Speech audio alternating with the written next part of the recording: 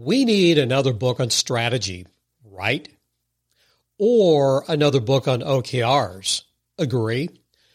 A few months ago, I attended a quarterly webinar hosted by OKRs expert Ben Lamort, who is the founder of OKRs.com, and he's also been on the show more than once. In that session, there was a guy named Dan Montgomery, and he's also an author. His book is Start Less, Finish More. And after listening to some of Dan's comments and a reference to the great strategy writer Roger Martin, who will be on the show in a few weeks, I had to learn more about Dan Montgomery. Dan's take on the balanced scorecard, long-term planning, and strategy is different, complete, and provocative. And that's why I like his approach to agile strategy. I'm Mark Gandy. This is CFO Bookshelf. My conversation with Dan Montgomery about his book, Start Less, Finish More, is coming up next.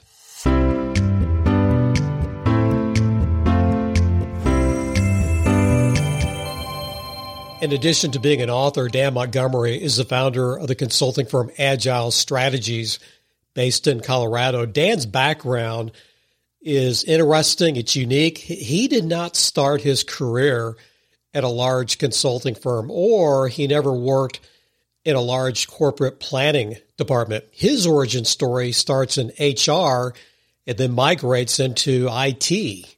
Yeah, the irony is I got an MBA from the University of Colorado a really long time ago now. And strategy to me was probably about the least interesting subject because it seemed really abstract and it was just all about numbers, and there was no human context to it at all. And so maybe I was too young to appreciate strategy. That's entirely possible. I was more focused on operational kinds of things, but I was really drawn into human resources just kind of naturally because I just kind of paid attention to how is this organization for the people in it? Are people working in the right jobs? What do people want to do? And I just always had an interest in that.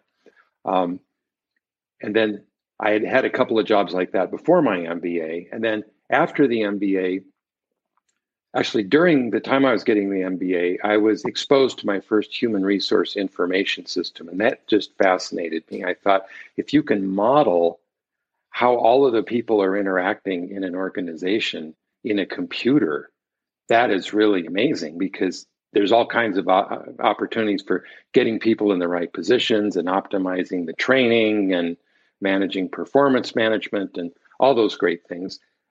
So I did I designed a human resource information system, an HRIS, in my first job in Omaha, Nebraska, and went on from there and got into IT. I kind of got just seduced more into a pure IT role and worked in a lot of different environments, a couple of hospitals, a bank, got into IT consulting for a while. And finally, I think it was Balanced Scorecard that really got me interested in strategy because I was working in an IT firm, and this guy named Paul Niven, who went on to become a famous Balanced Scorecard consultant, came in looking for a technology solution for what he was building for this utility that he worked for, which eventually ended up in the Balanced Scorecard Hall of Fame. And the more I looked at it, I thought, this is really interesting because, I'd been in people kind of roles, I'd been in tech kind of roles, and I always felt like I don't understand what the whole organization is attempting to do here. And I feel like I have to make a lot of decisions on my own, and I don't know if I'm really aligned with what's important, and nobody's really telling me. The Balanced Scorecard was a way to see how all of those different functions all feed into a longer term image of, what is success. So, Balanced Scorecard is more focused on strategy execution than strategy development, I would say. Typically you kind of take the strategy as a given, clarify it if you need to, and then build out, okay, who needs to do what here? How are we going to know if we're on the right track? And to me, OKRs are an evolution of Balanced Scorecard because it's not as rigid a model that says you have to have objectives in each of four perspectives. and this is a 3 to 5 year continuous improvement framework. No, we're re-examining our assumptions about what we're doing in our commitments literally every quarter, which really fits, the way that the economy increasingly works. I mean, that started in Silicon Valley, and I think the moment of truth for me came. I was teaching a balanced scorecard boot camp, a 5-day course in San Jose, and had a group of people from a lot of the local tech companies in there who were intrigued by the model. But after lunch one day, they'd been talking and they ganged up on me. And they said, conceptually, this is a great model, but there's no way I can take this back to, you name the company. We had Adobe in there and a bunch of other ones. We need something a lot more agile than that. I can't. I'll be laughed out of the room if I bring this back in there, because it's like, you're trying to predict where you need to be in 5 years. That's completely impossible.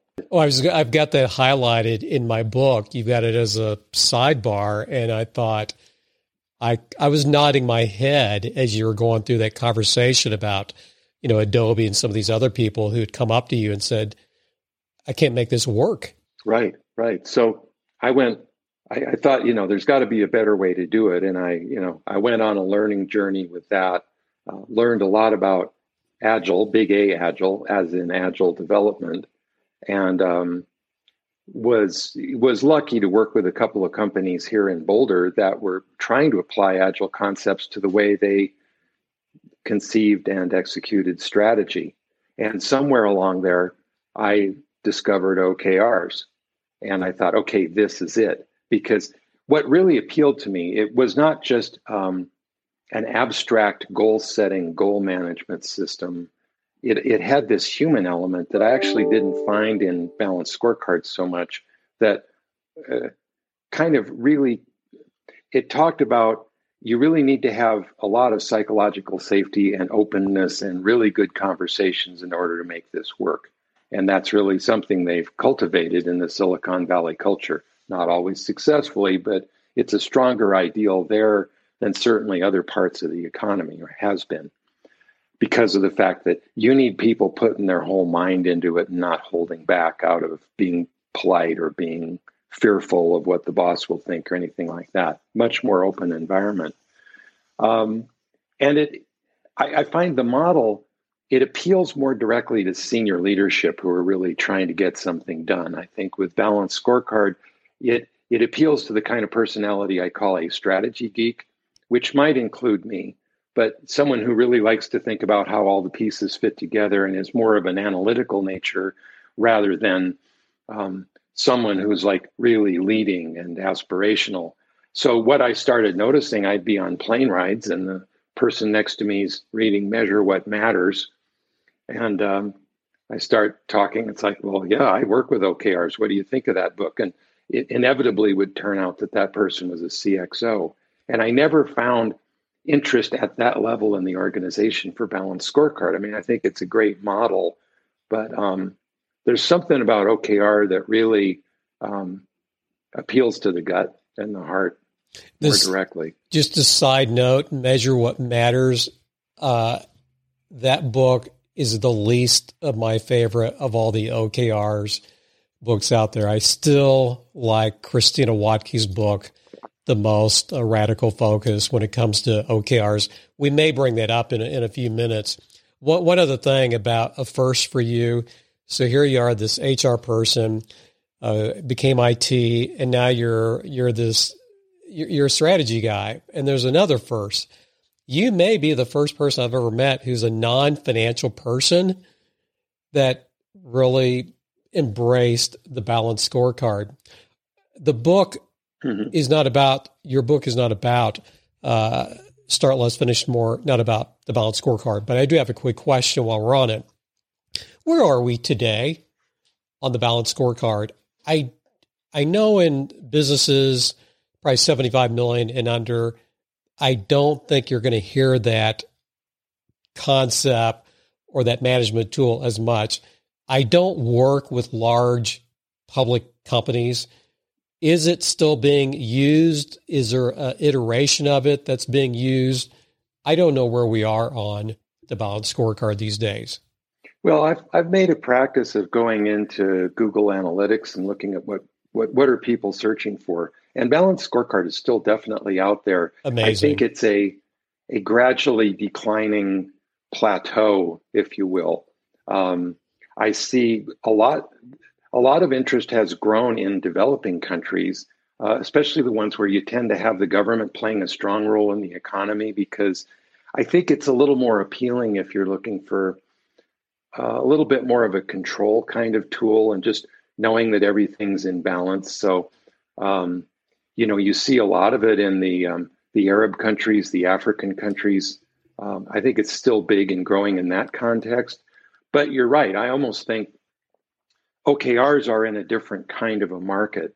I don't see a huge amount of penetration, at least at the executive level, of OKRs in Fortune 500 companies. Like, we've been in a few of them, but we're generally working with a particular team in the middle, often one that's connected typically with either technology or marketing, where you tend to turn over ideas a lot more quickly than some of the other functions.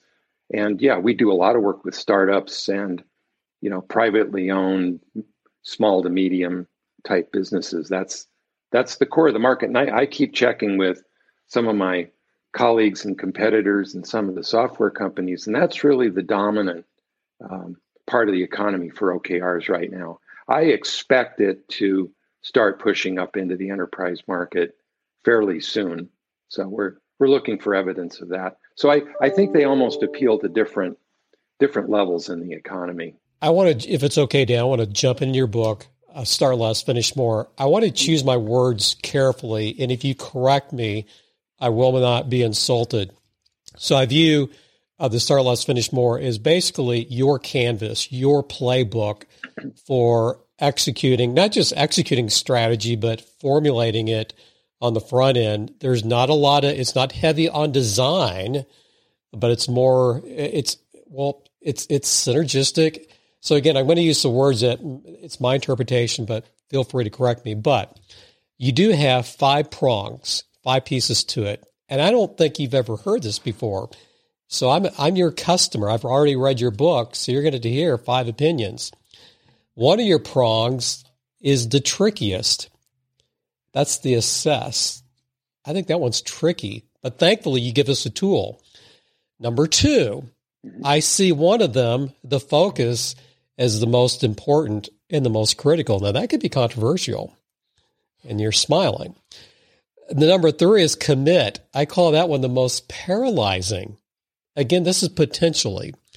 I know in my world it would be focusing. We have to make a decision.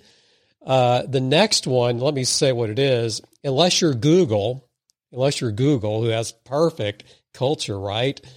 Potentially the most frustrating, and that's act. And then the last prong, and this one you're not pushing back on, I think it's the most underrated, that's learn.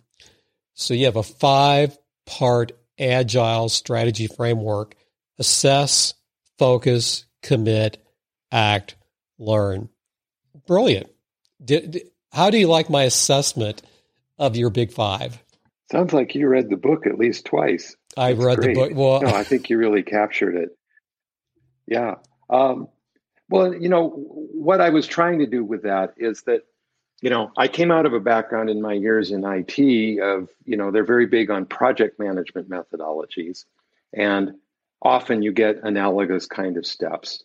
And then I moved into strategy. And there's a whole concept of strategy management, which encompasses both strategic planning and execution and requires a number of steps. And so there's a number of strategy consultants out there that will have a model that has something roughly equivalent to these steps.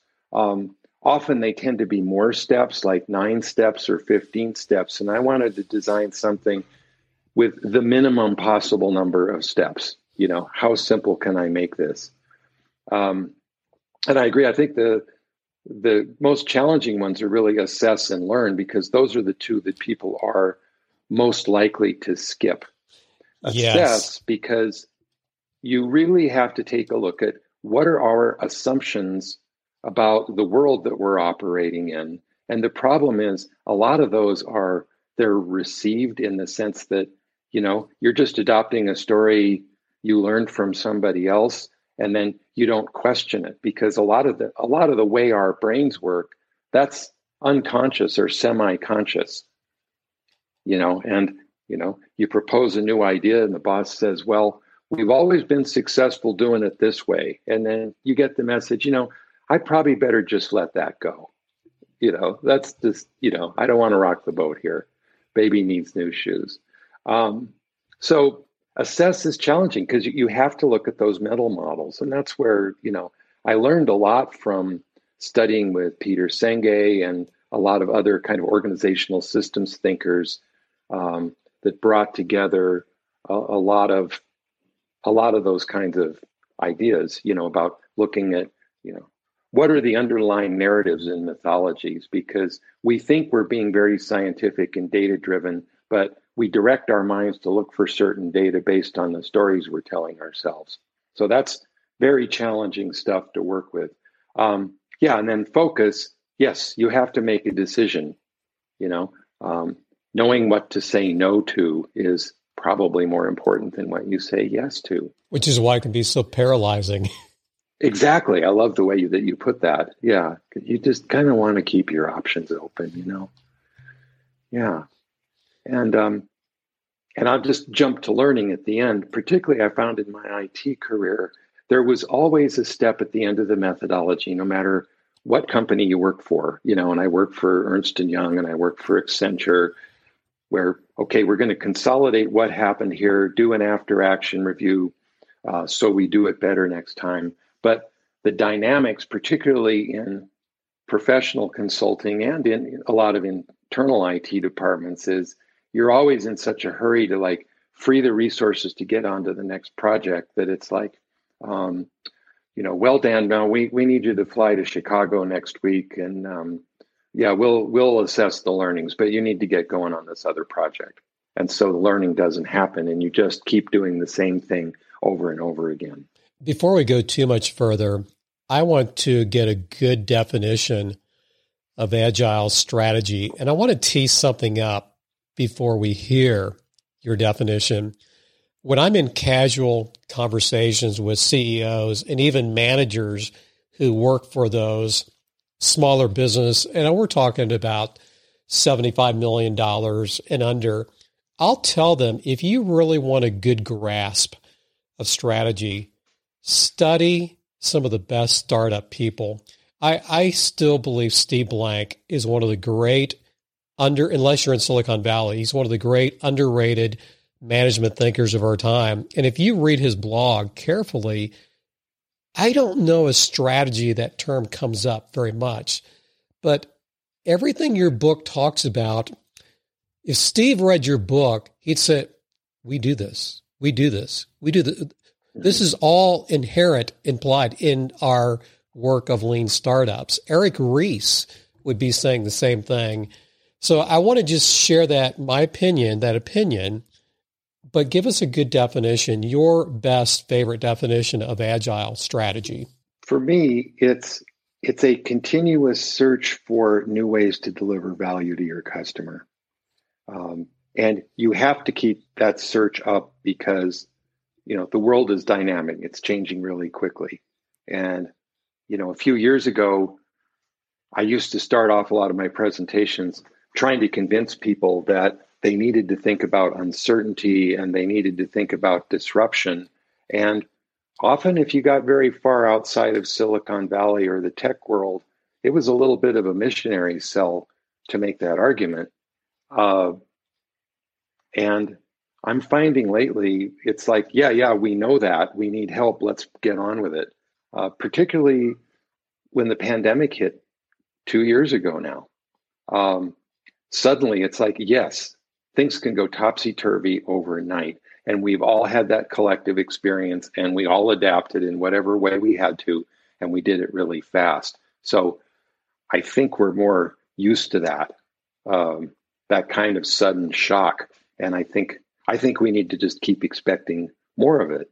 So then what you have to do is say, okay, let's look at our assumptions about what is of value to our customer. And as our mental models shift about what's going on in our world, how can we deliver new value or keep delivering the value that we are, given that everything is shifting all the time? So to me, that's an agile strategy. And I think compared to a lot of other OKR authors, I do talk about strategy more than many of them, because I had come out of a number of years doing strategic planning and balanced scorecards. I've done a lot of those kinds of projects, and I really wanted to keep one foot in that. There aren't too many other OKR consultants who even use the term strategy all that much, but I think it's absolutely essential that you're clear on the strategy. I mean, we were talking earlier about Roger Martin. It's like, if they can answer all those questions he poses in Playing to Win, what's our aspiration? Where do we play? How do we win? What capacities do we need? And what systems and measures do we need? If you already know that, we can just go right to work on OKRs. If not, we need to back up a little bit and get clear on that. Otherwise, you're just running around like a chicken with your head cut off. You don't have the focus. You don't have that step done before you make the commitments. We'll be right back. Money is all around us, and we think about it more than almost every other aspect of our lives. But how can we make more of it, and what's our drive for building wealth beyond just the numbers in our bank account? Join us on the Make More podcast as our host Matt Heslin brings to you a dynamic lineup of experts in the world of investing, business, health, and beyond. Together, they unpack the secrets to not just surviving, but thriving in today's economy. It's about more than just wealth. It's about crafting life experiences, seizing opportunities, and building a legacy. Subscribe now to the Make More with Matt Heslin podcast and join us every week for new expert insights and inspiration.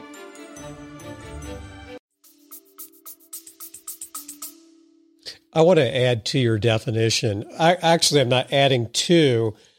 I want to have an addendum. And this is in your book. You say that strategy is not a plan to be executed, but it's a hypothesis about what your customers value, and it must be continuously validated.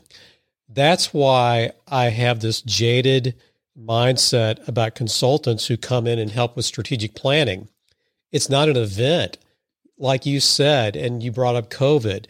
It's just constant test this hypothesis, everything's an experiment. And again, I just love that line. I think your definition of strategy is one of the simplest I've read in a long time. And speaking of OKRs, your word, you call OKRs the driving engine to this strategic agility. What do you mean by that? Well, that whole 5-step cycle you talk about that's a time scale independent set of conversations that people need to learn and get used to, so that we're all thinking more strategically. And I often see that now. A lot of companies I work with, they have, strategic perspective is kind of a value that they espouse. How do you actually get a team to learn how to do that? Because most of us have not been trained how to do that, because it requires stepping back a little bit and looking at your assumptions. There's so much of what Chris Argyro has talked about, over so many years, that then Peter Senge picked up and took to the next level about double loop learning, for example. So you've got to step back and take a look at what you're doing, make sure you've got the right focus. Then, rather than continuing to just talk about possibilities all day, it's like, all right, what are we going to focus on? The advantage of OKRs being so short term is that you don't even really have to say no to anything. You just say, not this quarter. We'll put it in the backlog. We'll see if it makes sense next quarter. Let's just pick something to focus on and move ahead with that. So you make the commitment. You go through like regular focused check-ins with the team about what you're doing. So if you're doing quarterly OKRs, you should have a conversation about those at least every week. And then that teaches you whether your assumptions are correct, and then you adopt them. So it's a faster cycle of action learning, basically. In your book, and I didn't tell you this, so yes, I did read your book twice. Now, the first read was a very quick read. The second read was a very detailed, take a lot of notes. What I did not tell you is I went down several rabbit trails because you bring up a lot of different ideas. For example, when you get into the Agile Manifesto. So I had to go look at that because I'd read that just recently. In the manifesto, like 13, 14 points in that. I mean, it's not short. That's good. I was reading the Cynefin framework, which is brilliant. So a lot of the things you're bringing up stuff is like it led me to other things, including this one cool concept. Multi-causal systems is incredibly, I'd never thought about that. I've read authors who will talk about multi-causal systems, but they're not using that term. Would you please explain what a multi-causal system is and how it relates to, again, strategic agility? Yeah, I mean, that is as opposed to a complicated system. So this is, to me, the big flaw with strategic planning is it's like if we crunch enough data, we can predict that if we do X, then Y will happen. And then we won't feel any insecurity, uncertainty. We'll feel good. And, people pay a lot of money to, people with shiny shoes and blue suits who go crunch all this data. But you can't predict the future. So we're in a much more complex economy. So, and I owe a lot of this thinking to Dave Snowden and the Cynefin framework. Yes. That in a complicated system, it's a mechanical model of reality. And you say, well, like, yeah, a Boeing Dreamliner is extremely complicated, but all of the pieces are designed by human beings to fit together to operate under a certain range of environmental conditions, like so much wind, so much altitude, so much heat, all of that kind of stuff. So you can, if you do a good enough job, you can be pretty successful at predicting how the machine is going to perform in a variety of circumstances. In a multi-causal network, you can't do that. It's a more ecological model of reality. And really all you can do is come up with your best hypothesis, but then you've got to probe in, experiment. So this is completely the same thing Eric Ries was talking about with, the lean startup, because you go in, you try a minimum viable product. If it works, you scale up. And then even when you scale up, that's not a guarantee it's going to work at scale. You may hit points where the logic of scale ceases to work anymore. And then you have to look at something else. So you need to be prepared to be surprised. You need to be very scientific about looking at the data and what it's telling you and being willing to change your mind. Where you drove this home, this concept, you talked about the engineer who by the time he or she graduates will have solved 3,500 problems. That's a lot of problems. But yet you get into the field, it is a whole new ball game. And I would say that's the same thing for especially young strategy consultants. They've got the template down, but then when they meet the real world, I mean, again, we're talking complexity. So I loved this concept. I want to throw another one at you that I thought was cool. Instead of MVP, minimal viable product, you talked about MVS. I'll let you say what MVS is. It's a minimum viable strategy. So rather than creating a 90-page PowerPoint document deck, which is a favorite tool of many consultants and has been for many years, that just drives everything down into all the detail, and here's a 5-year cash flow projection and all this kind of stuff. It's recognizing we can't predict the future to that extent, and it's arrogant and just wrong to think that we can. It actually doesn't work, which is why even a lot of investors don't even buy into those kind of decks anymore. It's like, no, you've got an aspiration. You need to have a good story about where you're going. And then we'll see where we go. So a minimum viable strategy is something that you can probably say on one page and tell it as a story. Like, this is what our aspiration is. This is what we believe our customers want. And we're going to use OKRs to continue refining our learning about whether that's true, finding that product market fit and exploiting that in a way that generates profits. And it's a continuous experiment. It's not one and done, and that's why the idea of these 5-year strategic plans, I'm finding we're getting very few private companies that even want a 5-year strategic plan anymore. The market that still wants them tends to be nonprofits and sometimes governmental entities, which, maybe they can move a little more slowly. I'm not convinced they really can or should, but the private sector just isn't buying that model anymore. If I had a voice in that discussion, I'm not saying you need a 5 or a 10-year plan. I would say the question is, first of all, where's your greatest risk? Is your risk of relevancy 5 years down the road, or is it this year? The risk is usually going to be, because the average life of a company is 30 years, so there still needs to be long-term thinking. I think the question is, am I still going to be relevant? So I think the longer-term strategy stays firm, but where NVS comes into play is here are these many strategies that support that longer-term strategy that hopefully is going to ensure that we're going to be around for a friggin' long time. Is that make right? Yeah, and I think that's where both the balanced scorecard and the OKRs have this emphasis on metrics, and you can also have a number of KPIs, which are kind of more stable. An OKR is something more transformative you're trying to do in the short term. KPIs are keeping the lights on, keeping track of that. So if you want to stay relevant, you should ask yourself the question, well, what data would actually tell us that we're staying relevant? Right. Like if we're finding that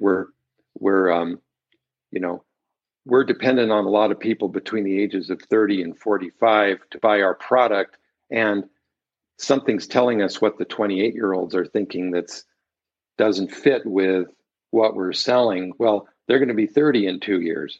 So there's, kind of more, it calls for more things like scenario planning and just tracking like what needs to be true to prove that our assumptions are correct. One of your prongs is assess, and I call that maybe the trickiest, the most confusing, or the hardest. So you brought up a concept I had not thought about ever. You used the STEEP framework, and I don't think it's the end all, but if you're stuck, STEEP, STEEP as in Paul, is a great starting point. Could you explain what STEEP is and where its place is with assess? Yeah, it's a way to look at changes happening in a variety of domains in the external world. You need to look at what's happening inside your company too, but they're all connected. So the S is social. So you're looking at what are the demographic trends. If you're trying to sell cars that appeal to 35-year-olds and suddenly you're noticing the 30-year-olds aren't driving, that's an extreme example, but you better pay attention to that because that's social behavior, demographics. T is technology, and we've seen in our lifetimes enormous changes of what technology makes possible that we couldn't have even dreamed of. How would we have survived this pandemic without the technology that we have that we didn't have 20 or 30 years ago?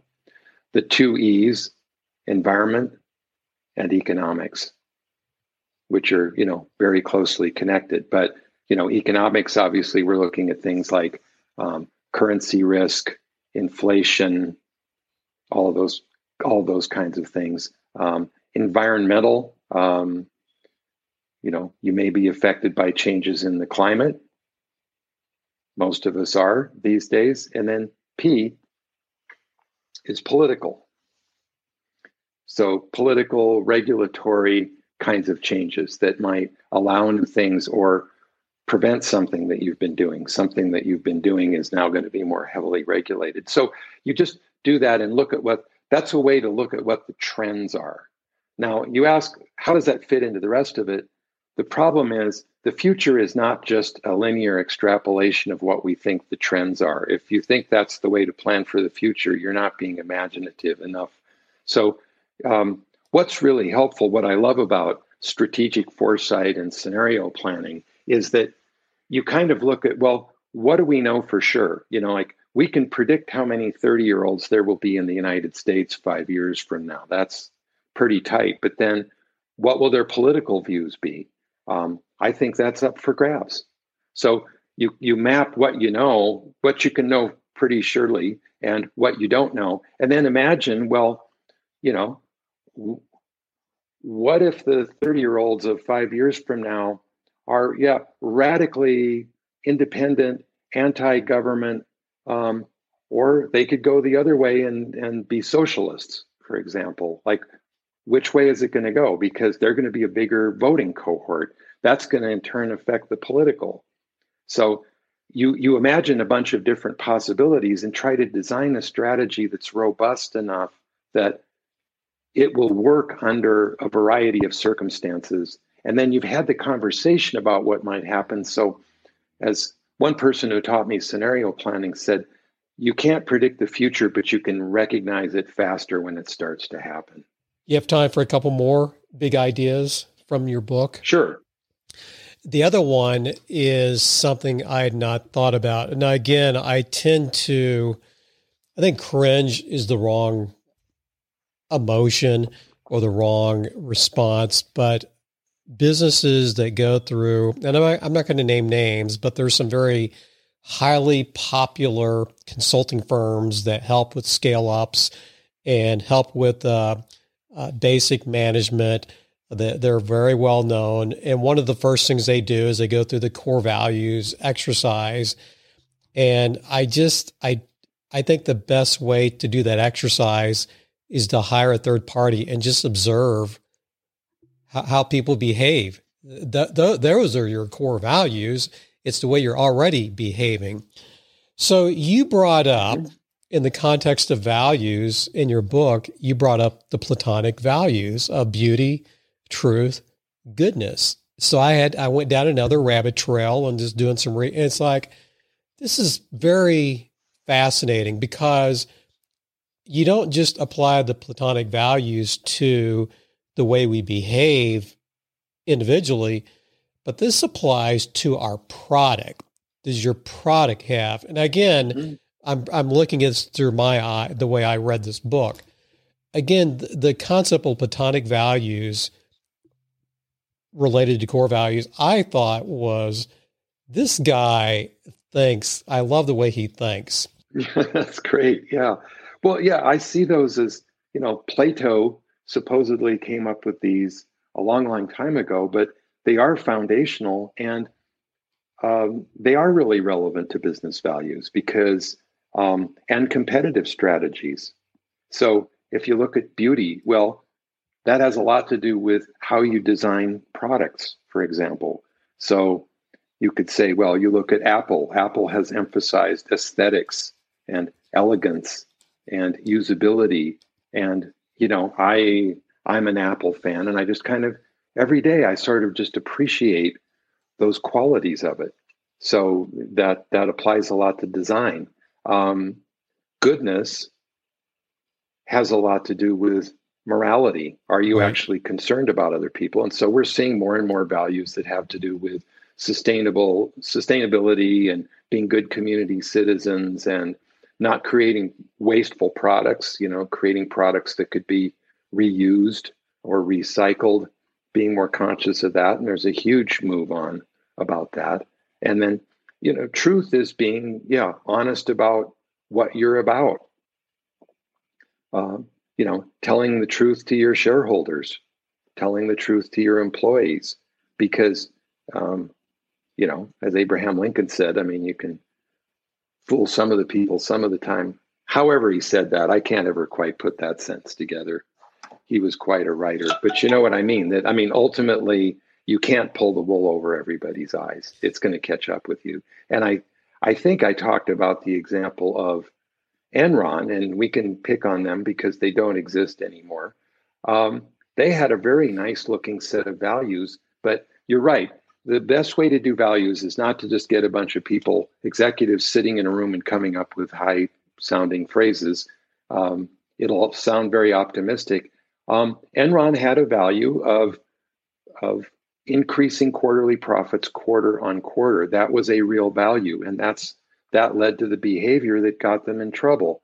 But the published values, what I call lobbyware, like what you'd put on a plaque in the waiting room, were, respect and integrity and all these things that who would disagree with that? It's Boy Scout level stuff. It's sure brave, thrifty, clean, reverent, you name it. So the values need to really reflect who you really are. And I've had some interesting discussions on that. I was working through that with one company that was a family-owned company, and the CEO, who was basically siblings and cousins with the rest of the owners, proposed a value that had to do with profits and building wealth. And people said, "Oh, that's just not going to sound good." But it's like he said, "Look, that's the way I have to make decisions, or my cousin's going to be in here, So, that's the reality. Let's be truthful about that."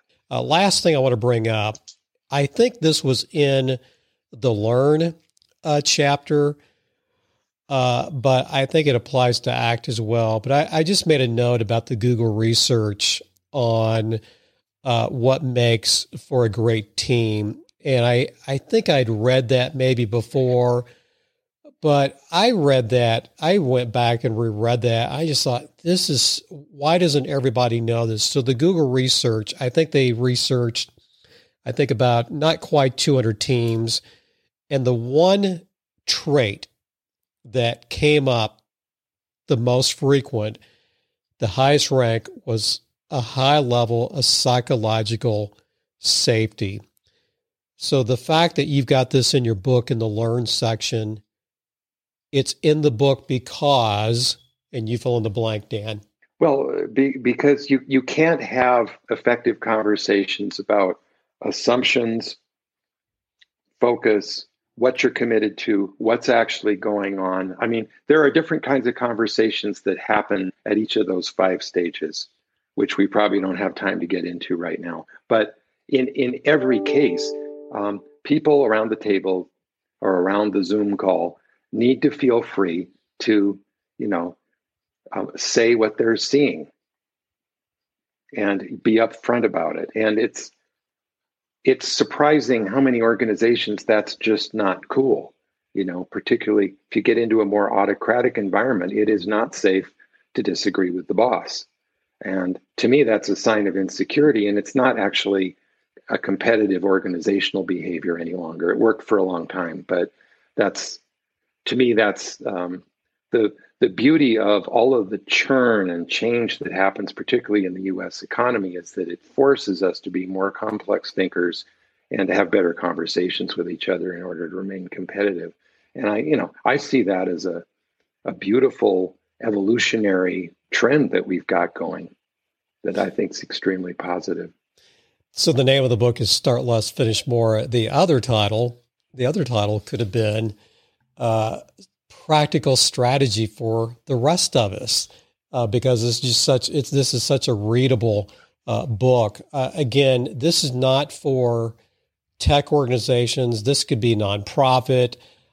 You can take the concepts if you're a football coach, but so this message is universal. Before we wrap up, tell me about your firm, and I want to be really nosy. How does an engagement work? What does that look like in your practice, in your consulting firm? Well, so we're called Agile Strategies. We've got a group of 4 people at this point, and we've been growing very rapidly, particularly since the pandemic hit. So our focus is primarily on OKRs. We do a bit of strategy work if it's not clear. We're not primarily a strategy firm, but we will do that if there's a need to we're not clear on where we're going to play and how we're going to win, then we better talk about that. So our typical engagement is we'll go in and do some discovery with an executive team, look at any surveys, analyses that have been done, how well is the organization performing. We've got something we call an OKR audit that looks at not only how are they managing goals, but also how clear is the strategy through the organization and how agile is the culture, which includes elements like psychological safety. So we use that as a basis for really diagnosing and prescribing what we think would be helpful to them. We typically then start off with a basic training that we go through. Here's the best practices for OKRs. Then we go through a set of workshops to actually develop the OKRs.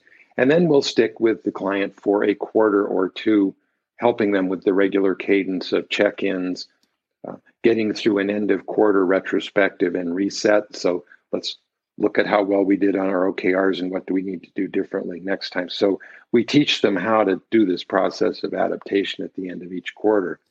So typically it's an engagement for a quarter or two. And we'll also train internal OKR champions, people who are like the equivalent of Scrum Masters in the Agile world, people who understand the process and can facilitate that.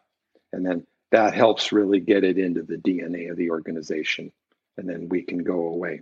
I ask every person we interview what books you're reading or what books you like. The reason I was looking forward to this is because there are a number of books you mentioned in your book. I can tell that, I'm sure he's read this book because he's brought up this concept. I have a feeling you read very widely, and I think you also will go deep sometimes. So I'm like a little kid going to the candy store. I'm anxious to hear, what are some of your favorite books of all time, Dan?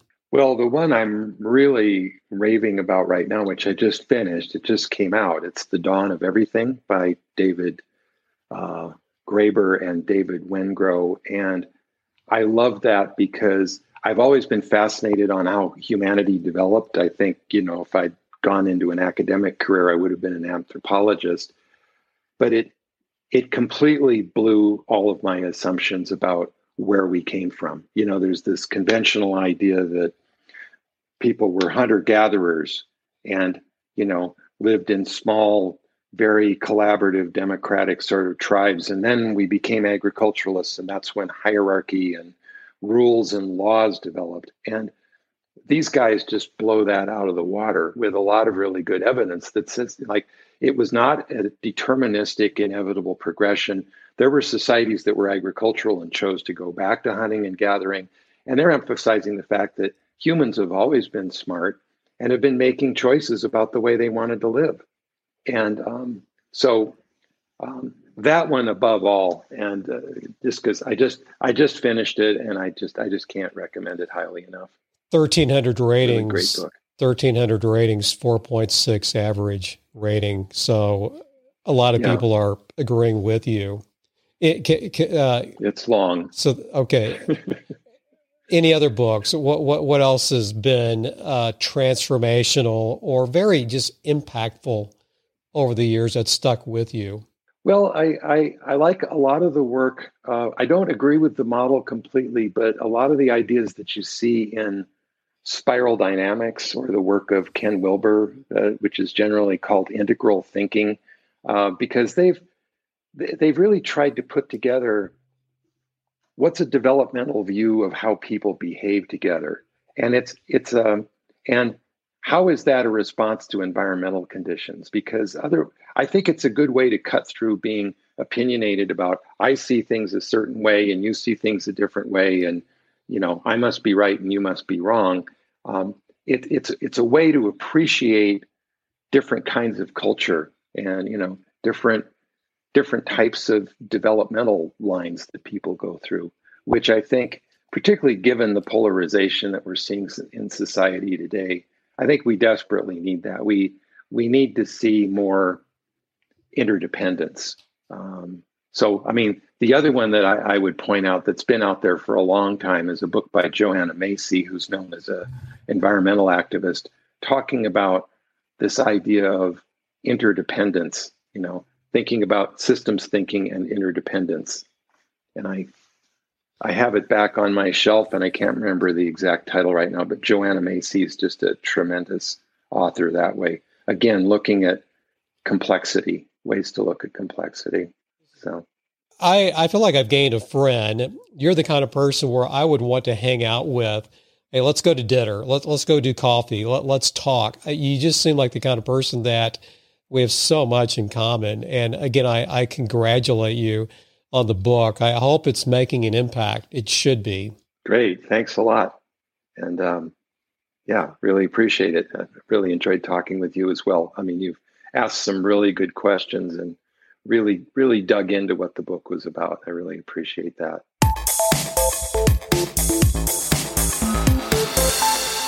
You are listening to CFO Bookshelf, lifelong learning for financial leaders. And now back to our host, Mark Gandy. Start less, finish more. That's Dan Montgomery's book. And this book is just so rich in ideas. And you'd heard us talk about some of these bullet points, the limitations of the balanced scorecard, the retreat to cozy mental models, why OKRs are the engine to driving agile strategies. Loved the section on multi-causal systems, the STEEP framework, Platonic values, and the reference to the Cynefin framework. I could go on. Now, where I believe Dan's book shines is if you work in the area of business where change is the constant. Dan keeps reinforcing the people element over and over and over again, directly and indirectly. That's how we get results.